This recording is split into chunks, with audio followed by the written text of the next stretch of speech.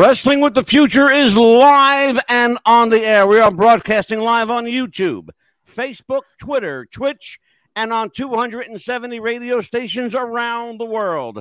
Good evening, everyone. I'm your host, Mad Dog DeCipio. Welcome yet again to another episode of Wrestling with the Future. Tonight, a returning guest, and he's a good one. But before we get to him, let's introduce my co-host. Her name is the Firecracker, Amelia Firecracker Chapman, and she's back for more punishment. I mean, she's back to learn more about wrestling. How are you, Amelia? I do great. How are you? Well, I'm here. Here I am. I'm good. So you were excited about this show tonight. You did your homework.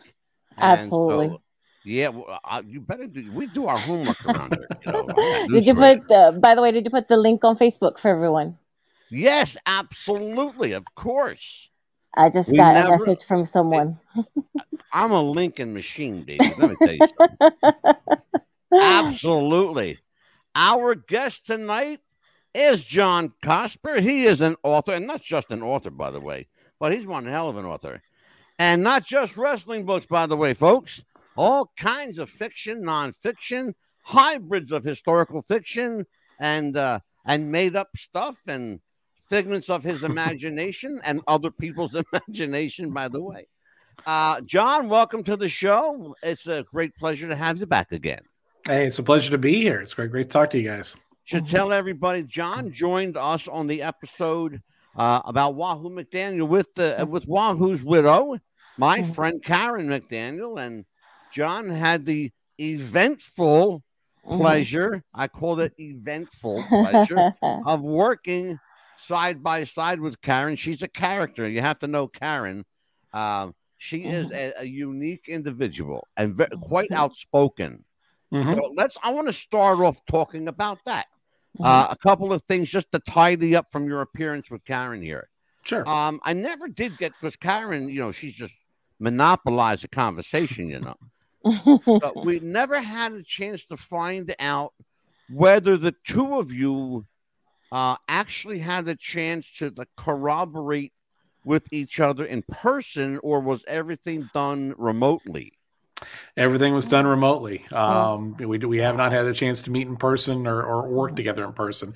Certainly hope to get out and work some shows with her and spend some time with her in person down the road. But and same's true, unfortunately, at this point for Princess Victoria and Johnny Candido. I've never actually met them face to face, but I'm trying to work it out where Vicky and I can do a show sometime this spring. So we'll see how that goes. Well, I'll tell you what, I feel kind of responsible for Princess Victoria's book because I was the one that hooked you up with her. I don't know if you know that or not. I know that Scott Sela given her my name as well. So I do appreciate that. Yep. Well, I can't take credit then, damn it. No, you were the one who hooked me up with Karen. Karen said you sent Karen straight to me. So for sure you can bask in that one for sure. Okay, I'll take my cut off the top. No. There you go. There you go. No, and a mention in the book. What was that? He does. And a mention in the book. He does get a mention in the book. Well, I tell you what, where credits due.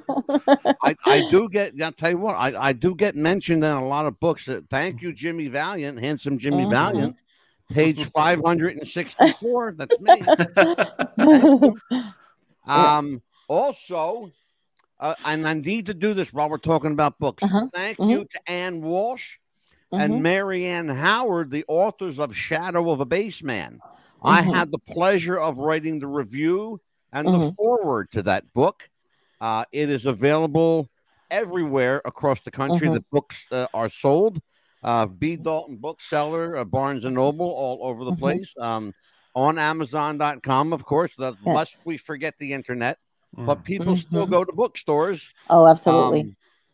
So, John, with that in mind, people going to bookstores, are your books sold exclusively online, or are they in bookstores? How can people get a John Cosper book? Yes. They are exclusively online. Everything that I've written that's in publication is on Amazon.com. Great. And then my wrestling books, most of them are available. You can get signed copies at eatsleepwrestle.com. And my fiction stuff is available through johncosper.com. Yes. Fabulous. Amelia, questions for John? Out of all the books you've written, which is your favorite so far? That's a hard one. That's like asking what's his favorite. There's so many. There's so many. I'll tell you, with the wrestling books, the one guy I keep going back to watch and still enjoy is Candido. Chris Candido is just one of the. He has so much joy and so much love for wrestling, and it doesn't matter what company he was in. I don't care if it's the Body Donnas. I don't care if it's Chris Candido with IWA Mid-South. I don't care if it's Chris Candido with ECW. The guy knew how to entertain. He's probably the one wrestler I probably still watch the most out of the ones. I miss Tracy Smothers dearly. I loved working with Tracy. That was a shocker. Man. Loved getting texts from him or just getting a random phone call from him or something. Madman Pondo's a guy that I went after and I said, you got to tell your story. I could do this every one of my books. Black Panther, Jim Mitchell's Louisville's Greatest Show. On the fiction side, I'll tell you the one I really am proud of right now is the latest one, which is called Dead Park Plaza. Yes, I saw that one. It is love that. Yeah, I've got it right here. It is. I'm actually working on a sequel to it right now. I finished the first draft this week, but Dead Park Plaza is a collection of short stories. 7 short stories. They all take place in the same 4-story office building, and it's horror comedy mostly. And I love that kind of rig. There's a little bit of there's mystery as to what's going on, and there's monsters, there's vampires and stuff like that, and a lot of silliness too. But and working on a sequel to it right now. I'm real excited to get that one out probably this summer. Oh, wonderful! I can't wait to see it. So we talked about Wahoo McDaniel. And Karen McDaniel. For all intents and purposes, that is your latest book. Yes. The one that's available right now. But you do have one in the works, and I don't want you to talk about it just yet. I want people to leave them in suspense a little bit. I want to talk to you about these books. And I want everybody to take a look at this. These are just some, and I put on here, just some of the books authored by John Cosper. The Princess Victoria, Tears, Triumphs, and Turnbuckles. I love the title of that book. I love that. Yeah. Louisville's Greatest Show, the story of the Allen Athletic Club, Grappling by Gaslight. That fascinating titles. And we're going to talk about that in a second, too. Sure. Here's Candido, no gimmicks needed. Yep. And he was a hell of a nice guy, by the way, and just all the time. A straight up nice guy. Chris was a great fellow. Tracy Smothers. I love the title of that. If you don't buy the book, everybody dies. All right. The alternate title was Tracing the Three Bears. Yeah, exactly. Big Bad Good Night. I'm going to talk to you about this book. Fairy Tales meets film noir. We definitely got to talk about that one. Yeah, for sure. Where did Space Cat come from? It was an idea, just kind of, I like sci-fi, I like laser guns, I like spaceships and all that. And, just kind of a story of a woman who's a cyborg and she's a bounty hunter and on a mission to go and rescue her daughter. There's a distress signal in space, and it's just pure pulp space opera. And talk to me about this evil incarnate snowman. Frank Jordan, Evil Snowman. That was my kid's favorite bedtime story. Evil Snowman. Frank Jordan, Evil Snowman. I got a wonderful artist named Rick McGee to do the illustrations for it, and we did a full color illustrated version of it. But it's a story of a little boy who builds not just a snowman, but an evil snowman. Yeah. And of course, the snowman starts to stalk him, and letting him know, hey, I'm Frank Jordan. I'm going to get you. And this is ultimately there's a confrontation between the little boy and the snowman. But my kids love that story. It was one that I just kind of made up off the cuff at bedtime, and I had to tell it every night for quite a while. So it's a fascinating. I'm it's almost I'm almost as interested in the titles as I am the contents of the book, because I want to know where does the mind go. Amelia, you know where I'm going at, right? Exactly. The idea. Where does one's mind have to reside to come up with some of the working titles? You know where I'm going. So, I know where you're going about it, John. Well, I appreciate that because titles are. I don't like writing titles. Makes you want to open the book hard. and say, "What is this They're about?" hard. Yes, Yeah, titles are sometimes really hard. I'll just go through some of the fiction ones. Like Frank Jordan, Evil Snowman. That was the name of the snowman in the story. Between Us, it goes back to. I'm a big SNL guy. Can you guess what sketch from the 70s? Oh, God, yeah, yes. Sure. Fred Garvin, male prostitute. So, where's my, it just that patter, that Dan Aykroyd type thing. That's where that came from. Dead Park Plaza. That was kind of a challenging one to piece together because again, it's and what happened with that was I was in the car, I was driving one day and realized I had these 3 story ideas that were all horror stories that took place in an office. And one had been a screenplay idea. One was a story idea. My dad texted to me a couple days before he went in the hospital, and also 2.5 weeks later was just very suddenly diagnosed with cancer and passed away, like literally a year ago. As I'm speaking to you, I think a year ago. It might have been a year ago today or yesterday that I got that text that they had the idea. And then the third one was kind of a joke idea I'd had for years about what if you did a parody of Lord of the Flies, but call it Lord of the Files, where the boss dies, keels over first thing in the morning, and the whole office goes tribal by the end of the day. Oh, so yeah, and it just kind of snowballed from there. I kept finding more and just pulling these old ideas, these half-baked ideas together.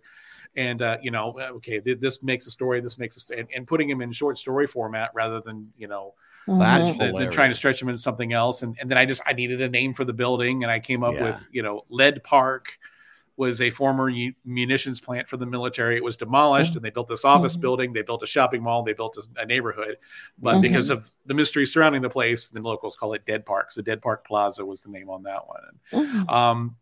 The Big Bad Goodnight, you had mentioned that one a moment ago. Like I said, it's fairy tales meets film noir. And I'd written a short story called The Big Bad Goodnight years ago, and it was kind of centered on the big bad wolf. He's just the down on his luck drifter from the old noir films and trying to make one last score so he can get out of town was kind of the premise of that. But I ended up writing several other stories that were kind of noir fairy tales. And I'll tell you, my favorite one in the book is, if you're a fan of Cape Fear, it's Cape Fear mixed with Goldilocks and the Three Bears, with Goldilocks in the Robert Mitchum role, stalking the bears for a very specific reason. And but Big Bad Goodnight was a perfect title, just a perfect title for the book, and that's another one I'm really proud of. Actually, I did a special edition of that one.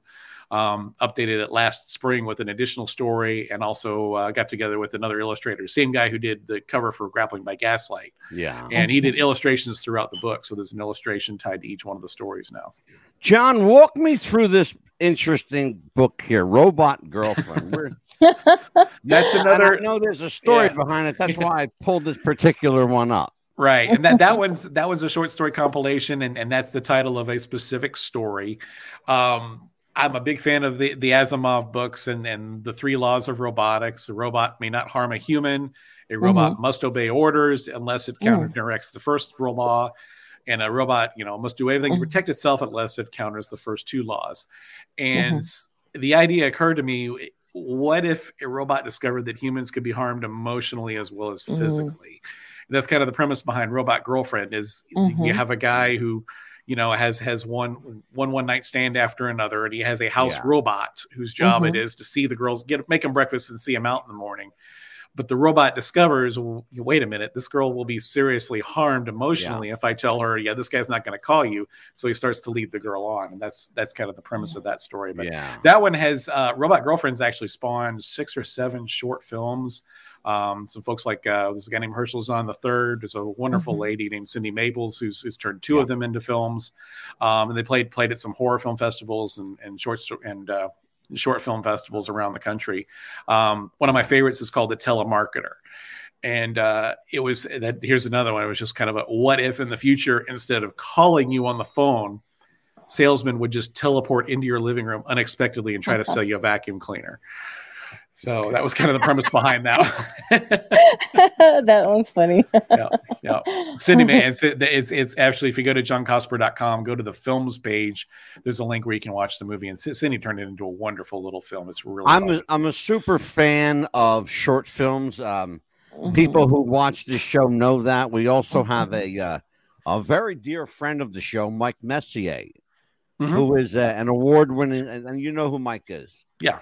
He's an award-winning actor, director, producer, filmmaker extraordinaire. He's an accomplished beyond his years. It's just where he gets this talent from is beyond me.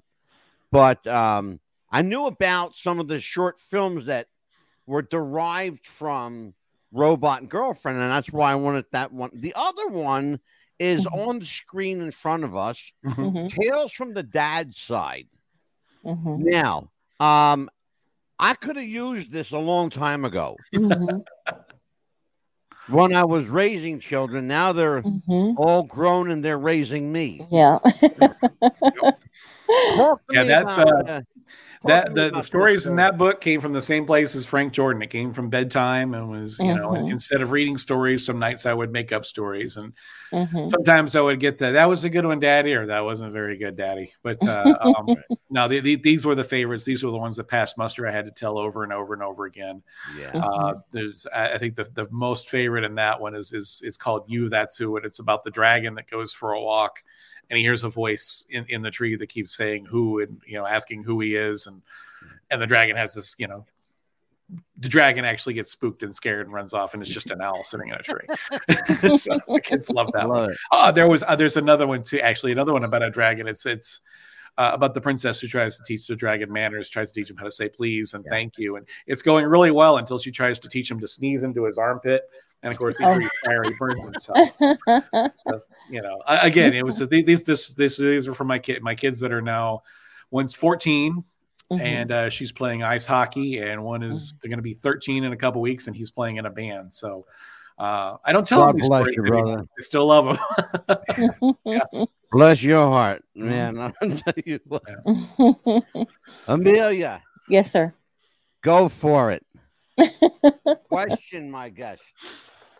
Okay. When you were writing, and I know you write with all your heart and passion. What was the hardest thing for you to write about? Who was the hardest one to write about?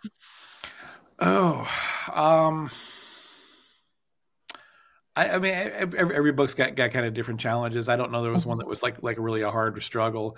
Sometimes with the fiction, you've got an idea that's just not working. You've got was working on a project this week, another potential sequel for Dead Park Plaza. I've got a story that I've worked with for years and years, and I got 30 pages into trying to make it fit within that Dead Park universe, and it just wasn't working. I just set it aside, and it'll sit in mothballs for however long, and at some point maybe I'll come back around to it.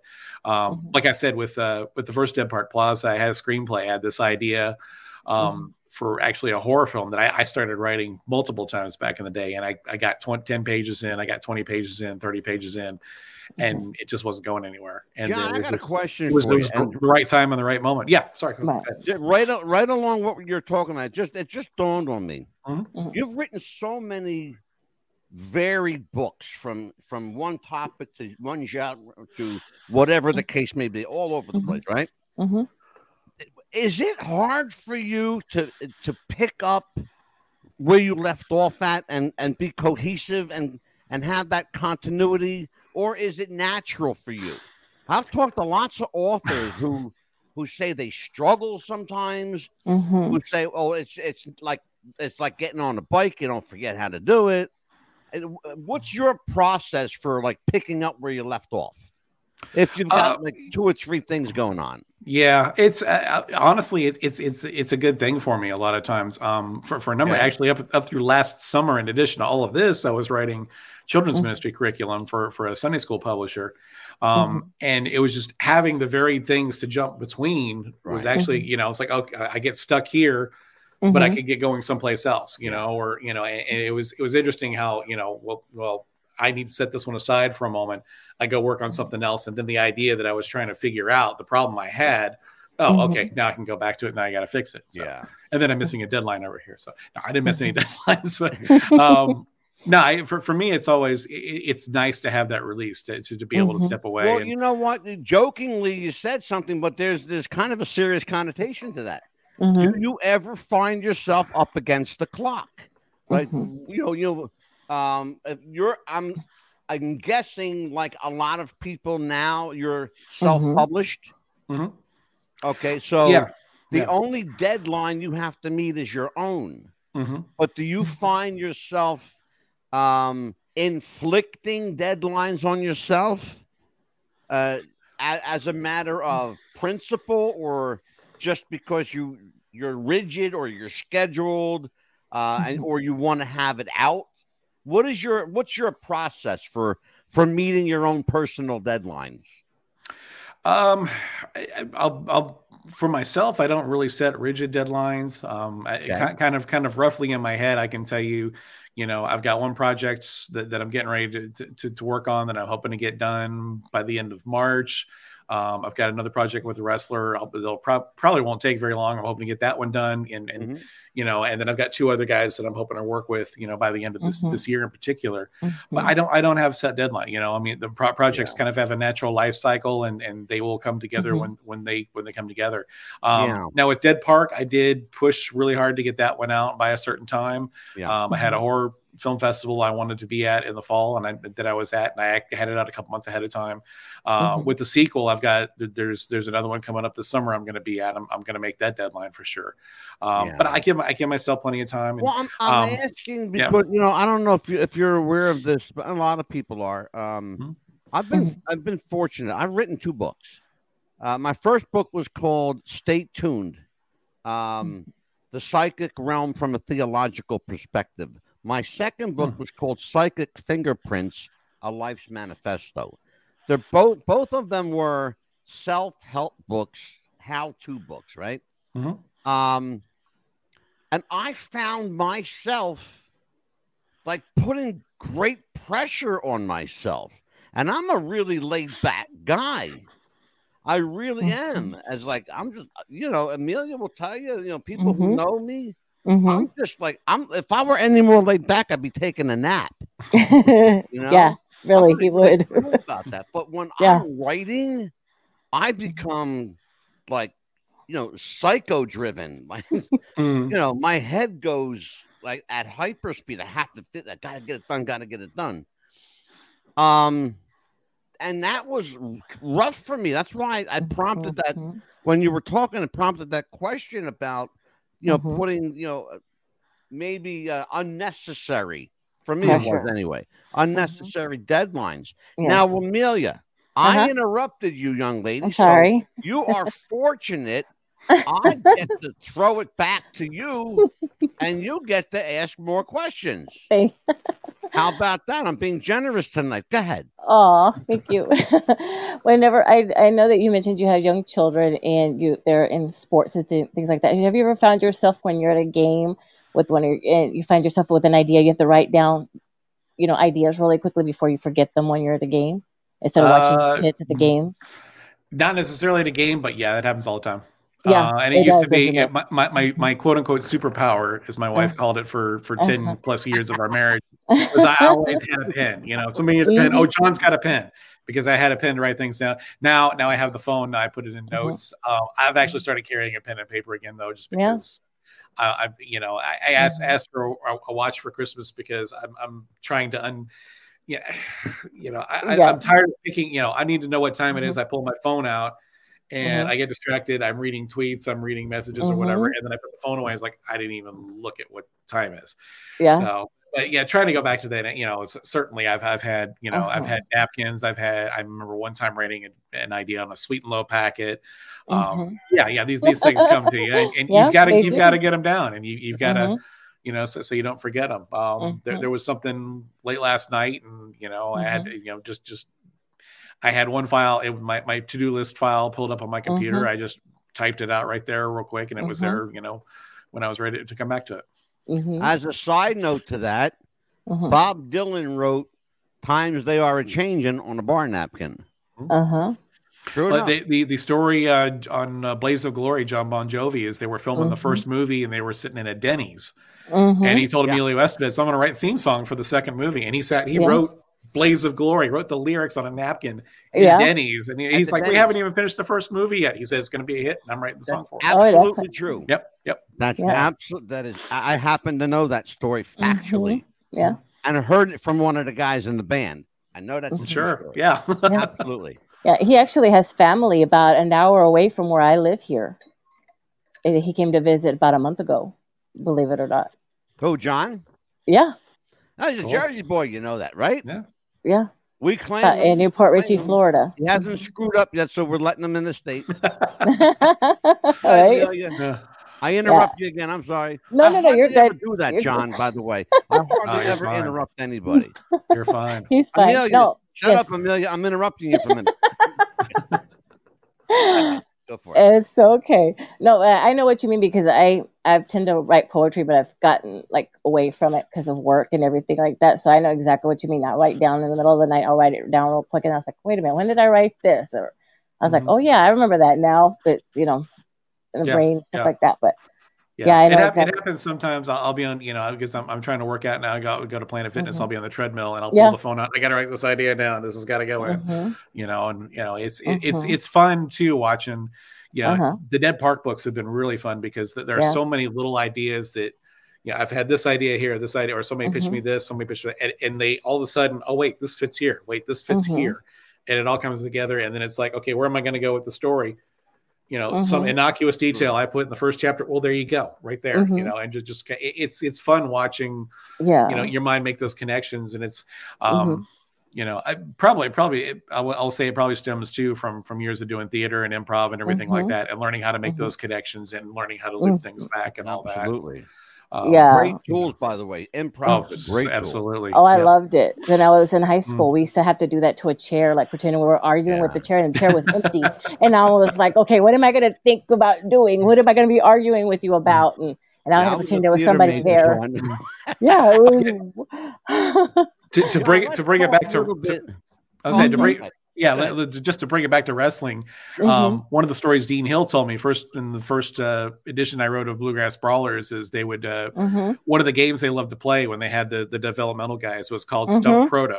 Proto being short for prototype, which was John Cena's name. And they would put him in the ring and they would throw them as bizarre things at him they possibly could. Cut a promo on a fruit cup. Cut a promo, you're doing a fatal four-way against Snap, Crackle, and Pop. And Cena would just go. There would never be any or anything like that. He would just go. They said he was so naturally gifted at that at the ring. I'll tell you what, and not to interrupt you, John, but to right along what you're talking about. Classic modern-day example of that. Yes. Eric Bischoff got his audition from AWA to WWF by selling a broom to Vince McMahon. He said, here's the broom. Tell me why this is the greatest broom in the world. Never did an or an or and nothing. You can't do that. Straight like a salesman, door to door, like the old Fuller Brush guys. Yeah. That's what got him the job. An audition with a freaking broom, of all things. But, John, you brought it back to wrestling. And that's what I want to talk to you about. We want to talk a little bit tonight about the differences in style and philosophy writing for wrestlers as opposed to writing anything else. You've written a number of incredibly poignant wrestling books. And it's no secret. Every wrestler has a story to tell. Most of the stories they tell are kayfabe to some extent. God knows Bruno Sammartino, rest in peace, champ. Who I knew.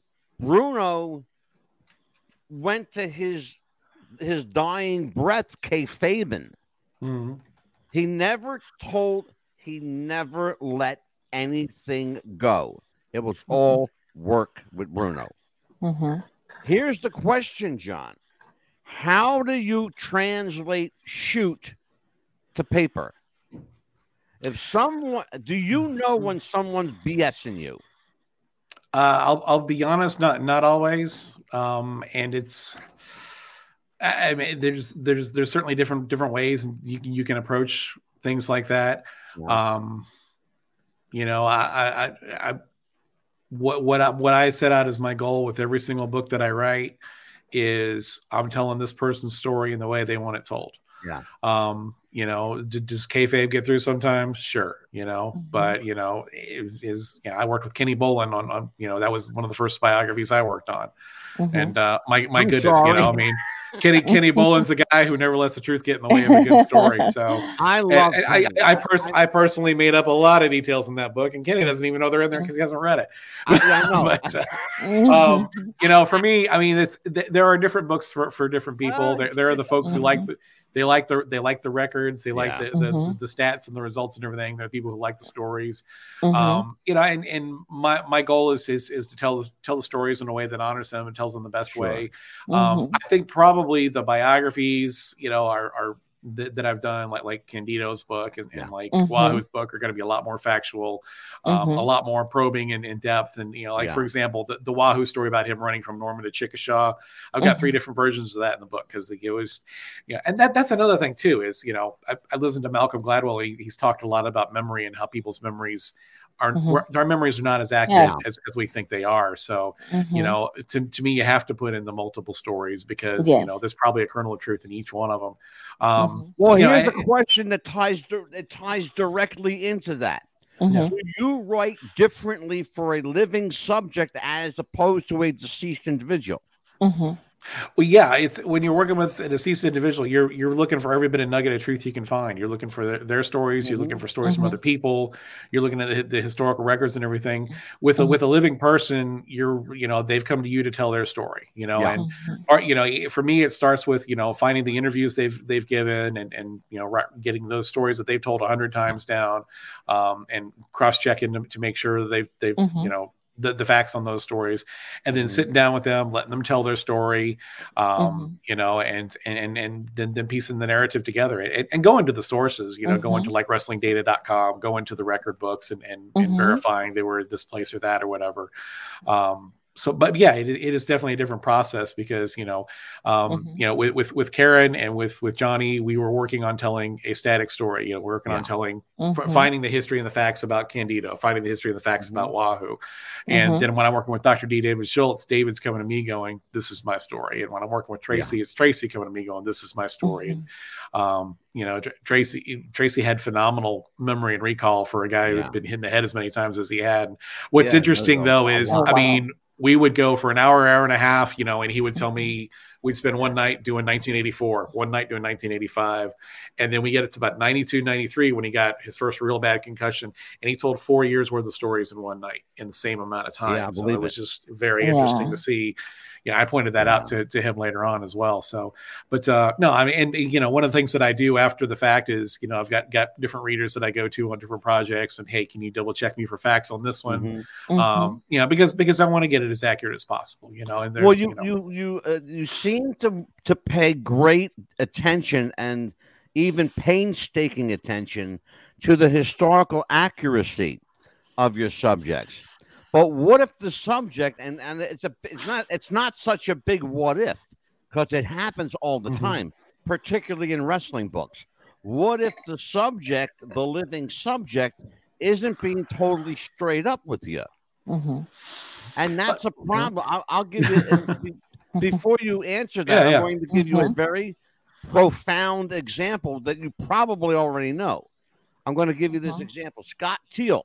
I interviewed Scott, and Scott's a friend of mine. Everybody knows that. Scott's a friend of mine. He came on the show with Nikita Brezhnikov. We're talking about the art of writing wrestling books. And he was asked to write Vader, Leon White's book, Vader. Yeah. Okay.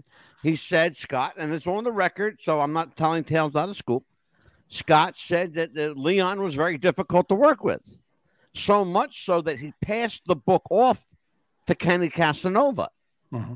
I interviewed Kenny. He came on the show, and we talked about Leon, and because I know a little bit about what went on behind the scenes there. And Leon could be very demanding and very difficult, and he ended up passing away shortly after the book was started. But when you have a guy like that, John, that's maybe not so warm and fuzzy to deal with, you know where I'm going with it. Okay, so let's broach the subject. Mm-hmm. I'll be honest. I have not dealt with anyone of that level of I think probably the most demanding first person to work with was Dr. D. David Schultz. Really, David was, Oh, you know, wow. it was, and let me preface that by saying David's a great friend of mine. We got along extremely well. He was probably the most nitpicky about how the story was told and what details were included in the book and everything. But again, for me, John, I'm going to put you on the spot. Okay. And I'm going to do it right now and for the whole world. Okay.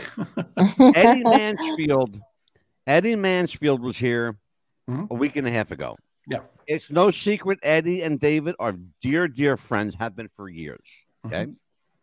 Yeah. Eddie Mansfield called David Schultz with me on the phone. Okay. Sucker never called me back. Will you tell him to call me? I want him on the show. Give him my phone number. Give him all the information you need to give him. I want him on the show. You want David on the show? Say again? I'm sorry. But no, go ahead. Keep going. No. I want him on our show. Yeah. I would love to have him on here. So he needs to pick up his phone, find my number on his messages. You know, David, if you're watching, Eddie Mansfield called you, you stinker. Pick up your phone and call me. All right. So go ahead, John. Okay. Yeah. That says where are we at? But David was, like I said, David became a good friend to work with. Yeah, again, it was. I think it's the perception, of who Dr. D. David Schultz is, and when you get to know him, I mean, you'll never have a truer friend. You'll never have, a more loyal and faithful friend and everything. But David was tough. David wanted it done right, and wanted to make sure that it was, that it was well edited. He wanted to make sure that it was the story he wanted told, and that's kind of come to be. I mean, that's my modus operandi is, okay, if I'm going to write a book, like I said, when I worked with Karen, I had one person I had to please, and that was Karen. When I wrote Candido's book, I had one person to please. Well, three. It was Johnny, and it was Chris's mom and dad. When I worked with Tracy was the opinion that mattered and everything. So, my goal is to tell their stories the way they want them told. And John, how much input did Tammy have in Chris's book? Tammy was unavailable throughout the duration of Chris's book. Okay. And also in regards to it was kind of a, this was Chris and this was Johnny and his family telling the story. Gotcha. So there was, and I will tell you, we dealt with Tammy as right down the middle as we could. There were a lot of quotes from different people, and there were, there was the quote, well, now we don't have to pretend to be nice to her. And then there was the other quote, they never got to get married. They never got to have kids. And, say what you want about different things, stuff like that. He loved her. He absolutely loved her. And eyes are good. They'd still be together if he was here, if he was around. So, yeah. And that's why I asked is I knew Tammy for quite a while, and I knew Chris. Again, the last show he did was for me. Yeah. And a lot of people don't know that because it wasn't publicized. But the interesting thing is that as long as I've known Chris Candido, he was always a sweet, gentle guy. Never had airs about him. He never pretended to be anything other than a guy from Jersey that got lucky. Now, one of my favorite stories was when I heard Jake Manning telling a podcast that we put in the book, and he was brand new, green, nervous. I think working his first show for IWA Mid-South. Yeah, he's sitting in the kitchen where it was a kitchen area that was like the gorilla position to go out to the ring at whatever venue they were working. And Jake's sitting in there by himself. He's nervous, and there's nobody else in the room. Candido comes walking in. There's a mirror over the sink.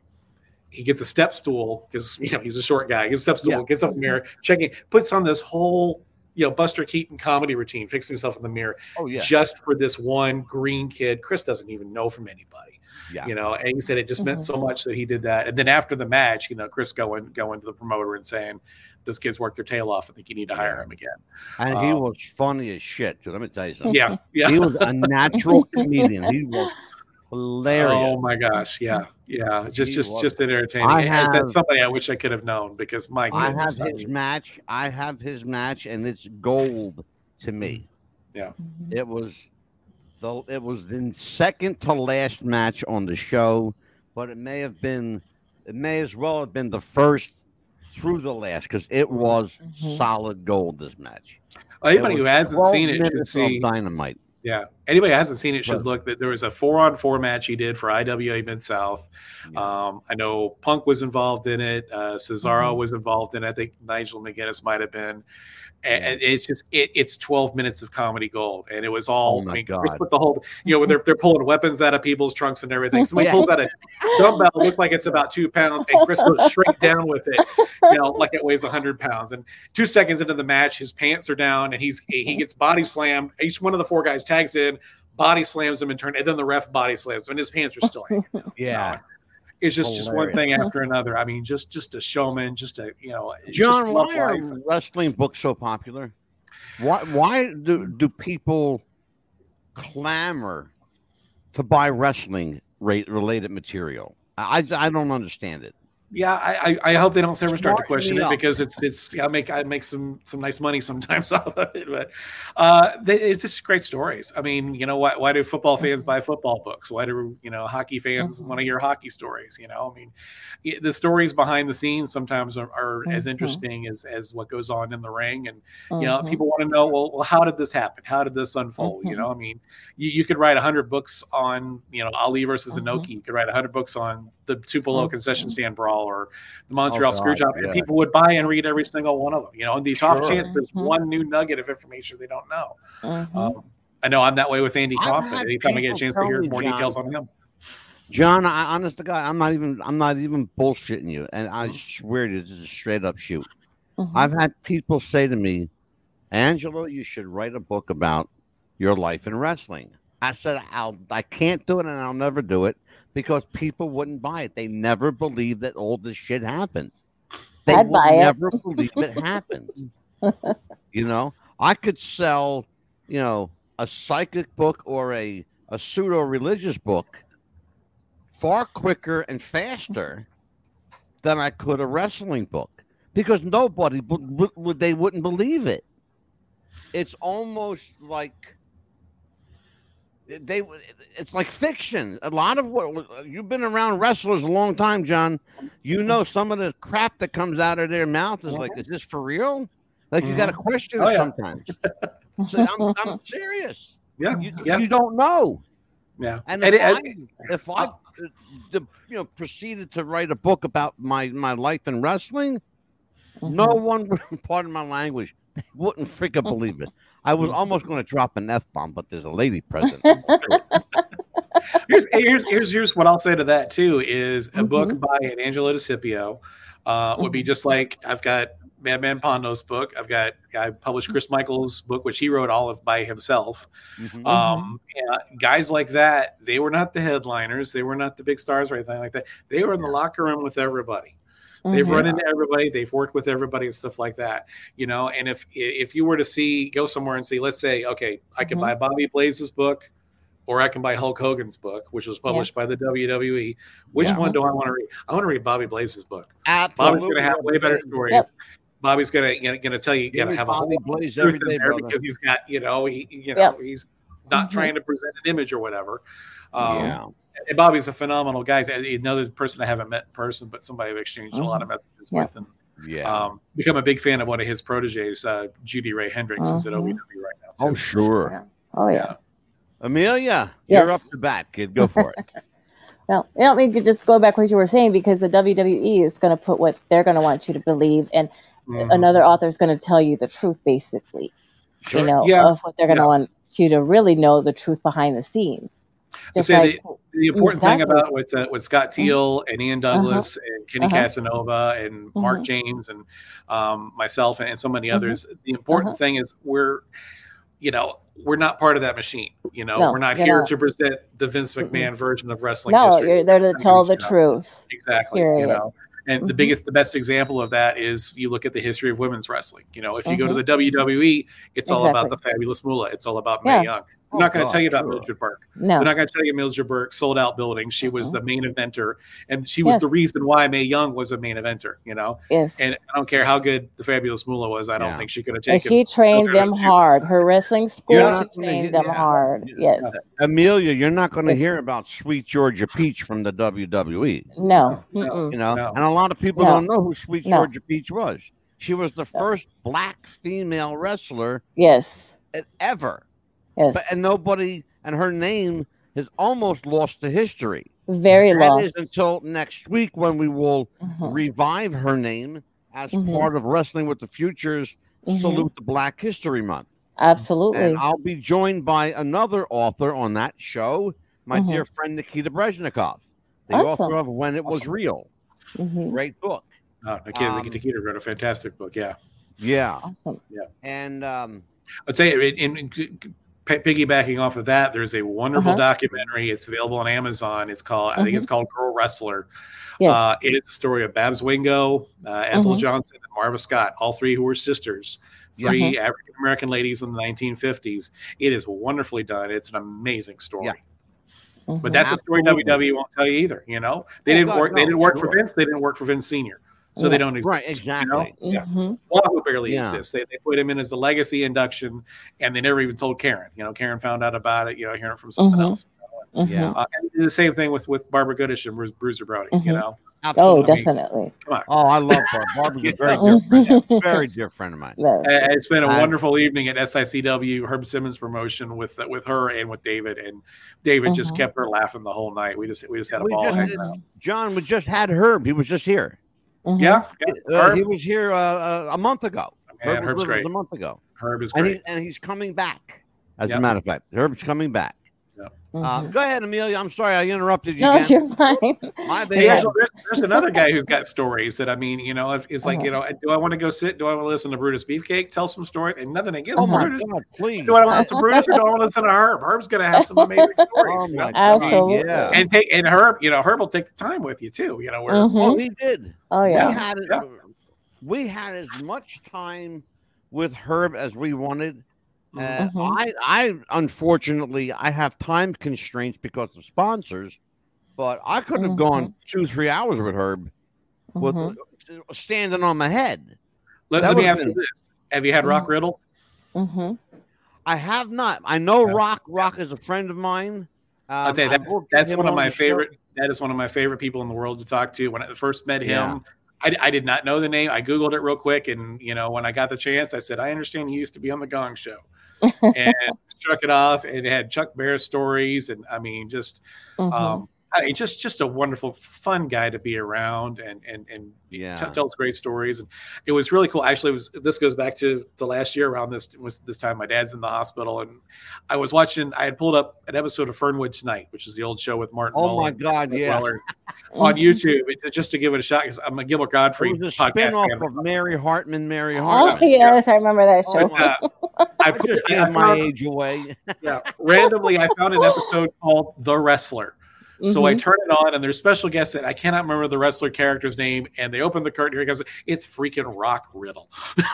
So I immediately messaged him like, Rock, I think you're on TV right now.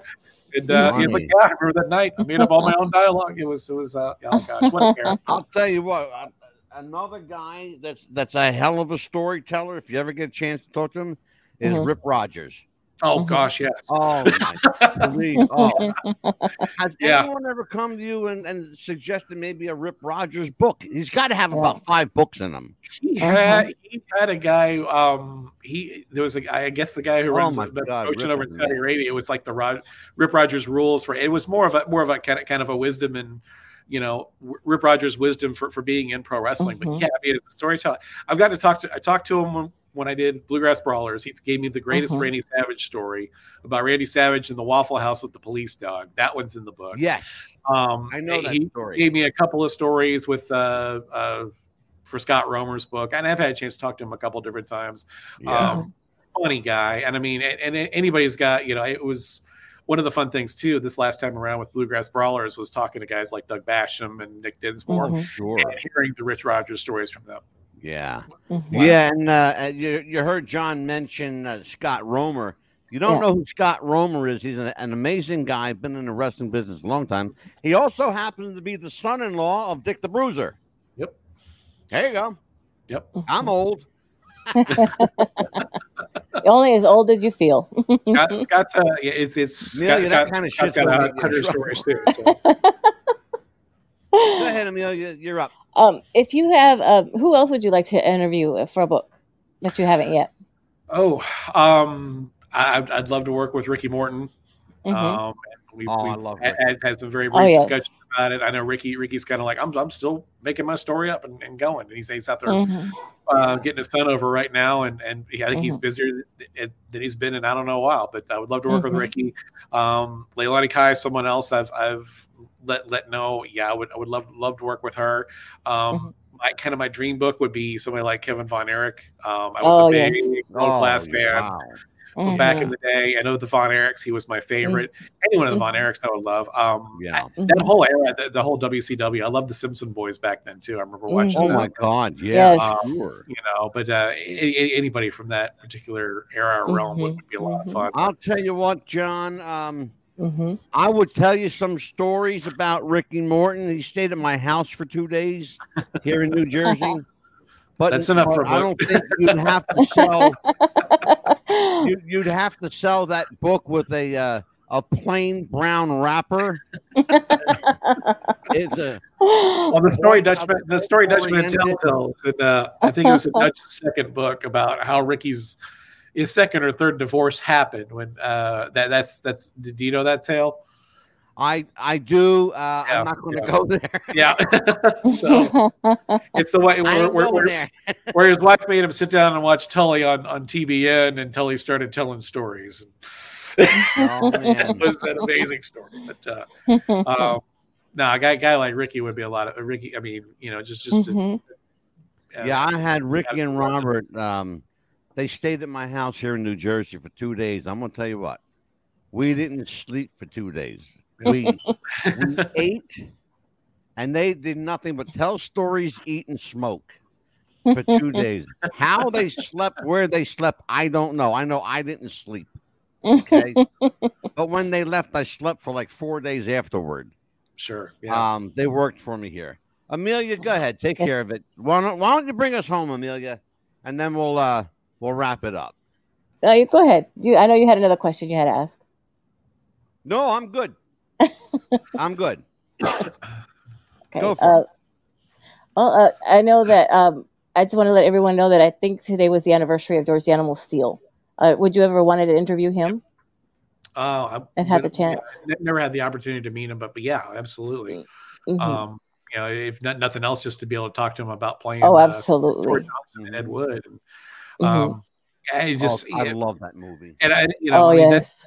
That would make a fantastic bio is George. I mean, because he had his whole pro wrestling life, but he had his secret life as a high school teacher and a football coach. Yes, you didn't imagine that for 2 days with the Animal Steel. I know, I love it. His character was so awesome. Scary thought, isn't it? I want you to think about it. Could you imagine, Amelia, being a student in his class and having this man walk in? I would have been who's this? Met Jim Myers, by the way. George the Animal Steel is Jim Myers. If you've ever met Jim Myers, he would be quick to point out there's two people inside this body. Which one do you want? Do you want George or do you want Jim? Because Jim would sit down and speak to you like we're speaking now. But if you wanted George, you would get the hey, oh, you'd get that. He give it to you. I think George Myers. He was keenly aware that he was two people. And he was very quick to point out, which one do you want? It's your money, who you're paying for. Absolutely. John, I'll tell you what, it's never a dull moment when you're here. I want to show people once again the books. All these books are available by John Cosper. They are all available on Amazon.com. John, the people want to get a hold of you. Social media. You have email, letter rip. All right. Yes. If you want to look at the wrestling books, they're at eatsleepwrestle.com. Mm-hmm. Really enjoy sharing about the fiction books with you guys tonight. I'm really proud of a lot of these stories and would love to get more people picking them up and reading them. They can find my fiction stuff and actually some of my short films at johncosper.com. You can find me on social media. I'm on Facebook. I think Eat Sleep Wrestle is my wrestling page. John Cosper Author Facebook page. Instagram is John Cosper Author. I think that's and my Twitter is at John Cosper. But come find me again, johncosper.com or eatsleepwrestle.com, and they both link to each other. So if you're on one site, you can take a look at the fiction books and then hop over and look at the wrestling books and vice versa.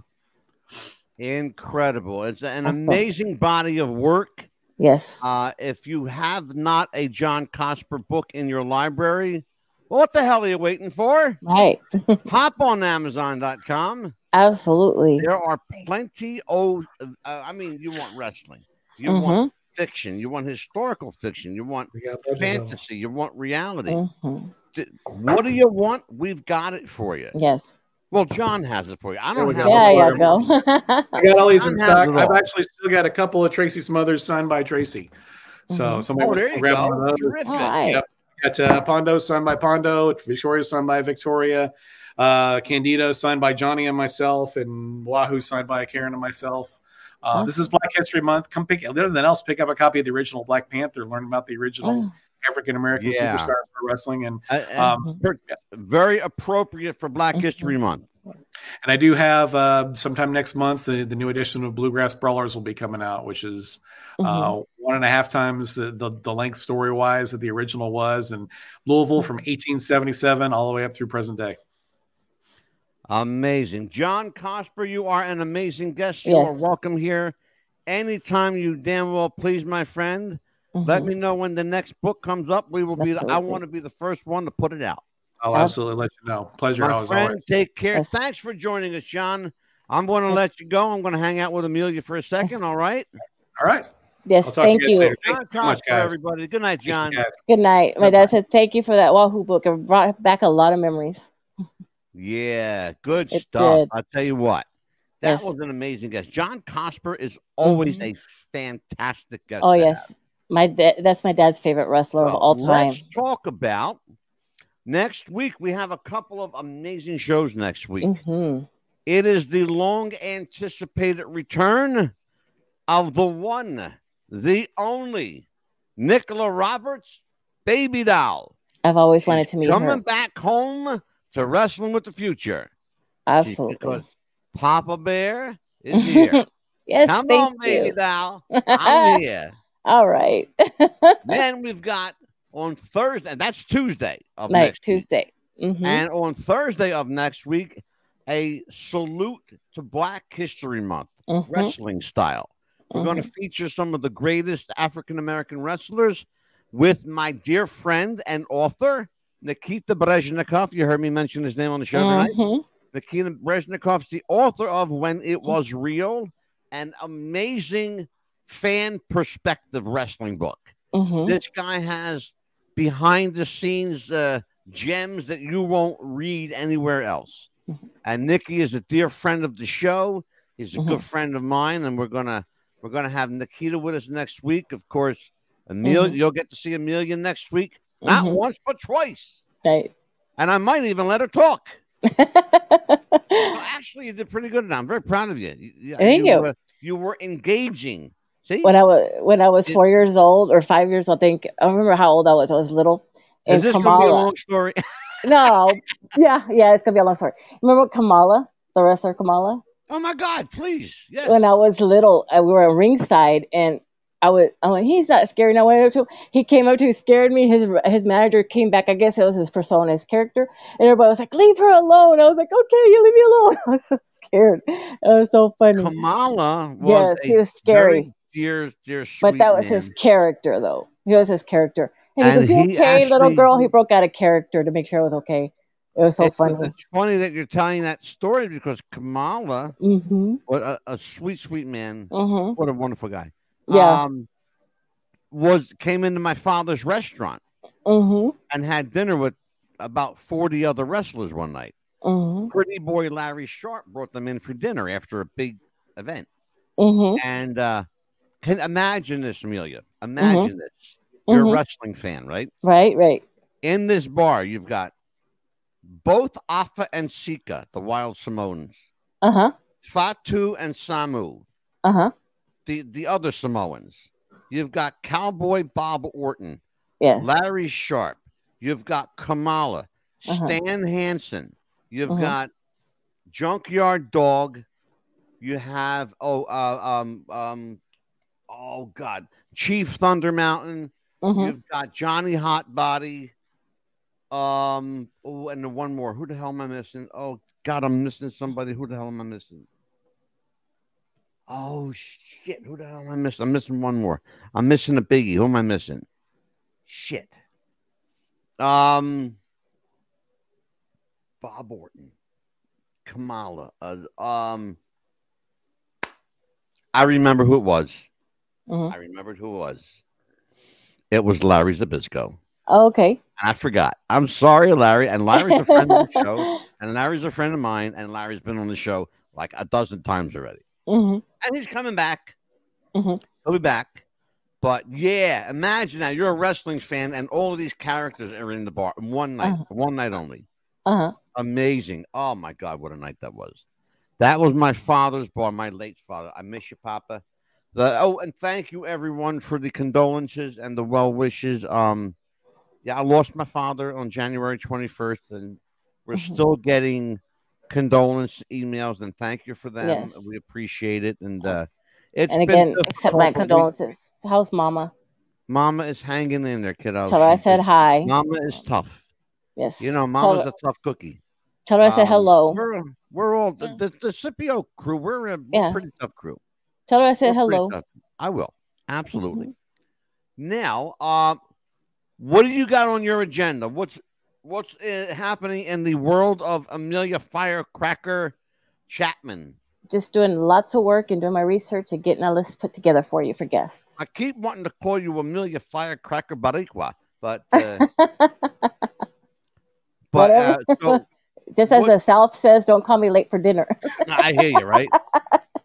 Right. So, let me ask you a question. Okay, you are the new co-host. Yes. So sir. you're going to have some input. What would you like to see happen on the show? Who would you like to have here?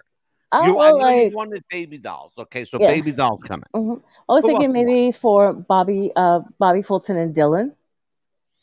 Maybe to come on the show. I'll tell you what. I'm going to put you in charge of that. Reach out to them and make the invite. You got it. You get them. If you get them on, we can do it. Okay. And I'm still waiting on Scott Casey. Your medal here, kid. And Scott Casey, how's he doing? I know he had a car accident recently. I haven't heard from him. Who's that? Scott Casey. I know he had he was in a car accident recently. He messed up our friend Cowboy Scott Casey. No fender bender. He banged up his foot. It's still hurting him. Actually, I was going to have Scott on tonight, right? It was supposed to be tonight, but because of this car accident. fender bender, his little faux pas, we had John Cosper on. But John is a hell of an amazing guy. Oh, I love his books. I love the titles he comes up with. That's what intrigues me. Is a lot of the time the titles. I tell you what I'd like to do. I'm going to put you in charge of something. Okay. My dog is barking. Why is my dog barking? We have a history on the show, a tradition we do called Ladies Night Out. Okay. We've done 3 versions of Ladies Night Out. Okay. I'm going to put you, young lady. You are in charge of booking, producing, and scheduling the next version of Ladies Night Out, Volume 4. Okay? Find out who you want on the show. Get them. Book them. Confirm it with me first. Of course. Okay? Because I'm Papa Bear. I'm the boss man. That's what I call you. There you go. Exactly. So, and whoever you want to have on, we'll book the show. Absolutely. We'll do Ladies Night Out. They're very popular. We've had Princess Victoria, Judy Martin, Casey Carlisle, Jennifer Lopez, We've had oh my goodness. Oh, who the hell am I missing? Everybody. I'm missing a lot of people. I mentioned Judy Martin. Yeah, we had Judy Martin. Okay. But we've had any number of incredible legends on the show. So and we've had Michaela Smith, of course, Samantha Starr with Baby Doll's daughter. We've had Bam Bam's daughter, of course, Miranda Gordy has been on the show. So there are a lot of female wrestlers out there that we can get. So you got a little bit of homework. Okay. I'm trusting you with some homework. There you go. All right. Oh, you give me homework all the time. Give everybody your social where they can reach out to you. Okay. How can people email you and all that? Tell everybody where they can get a hold of you at. Oh, absolutely. Okay. Absolutely. Well, tell them. What my tell them your email and tell them where people tell them where they can get a hold of you. Okay. My Facebook is Amelia Valerio Chapman. You can reach me there or jeffameliac@gmail.com. There you go. How difficult was that? Not difficult at all. Sorry, I was getting another call. I had to get out of that. WrestlingWithTheFuture@gmail.com. And that's care of Mad Dog or care of Amelia. The other thing I want to tell people, if you've got something you want to promote, yes. If you have an event that's coming up and you want to get the word out, you want to be a guest on the show, hit me up. Yes. At WrestlingWithTheFuture@gmail.com. Let us know what you need. We will go above and beyond the call of duty to put you on the air. We are available on more than 270 straight up shoot, 270 radio stations globally. We are on 2 television stations, Skynet in Canada and the BBC in England. That's television. That's real deal. We are not on on television domestically, and we do not want to be. No. There's too much bad wrestling programming. Absolutely. We don't want to be a part of that, and we will get jumped into that. I mean, jumbled into that. Right. We're not going to do that. Wrestling's not wrestling anymore. Hear us on the radio. Yes. Or on any number of our streaming sites we are on. Stitcher, Podbean, Podowl. We are on iTunes, Apple. We're on iHeartRadio.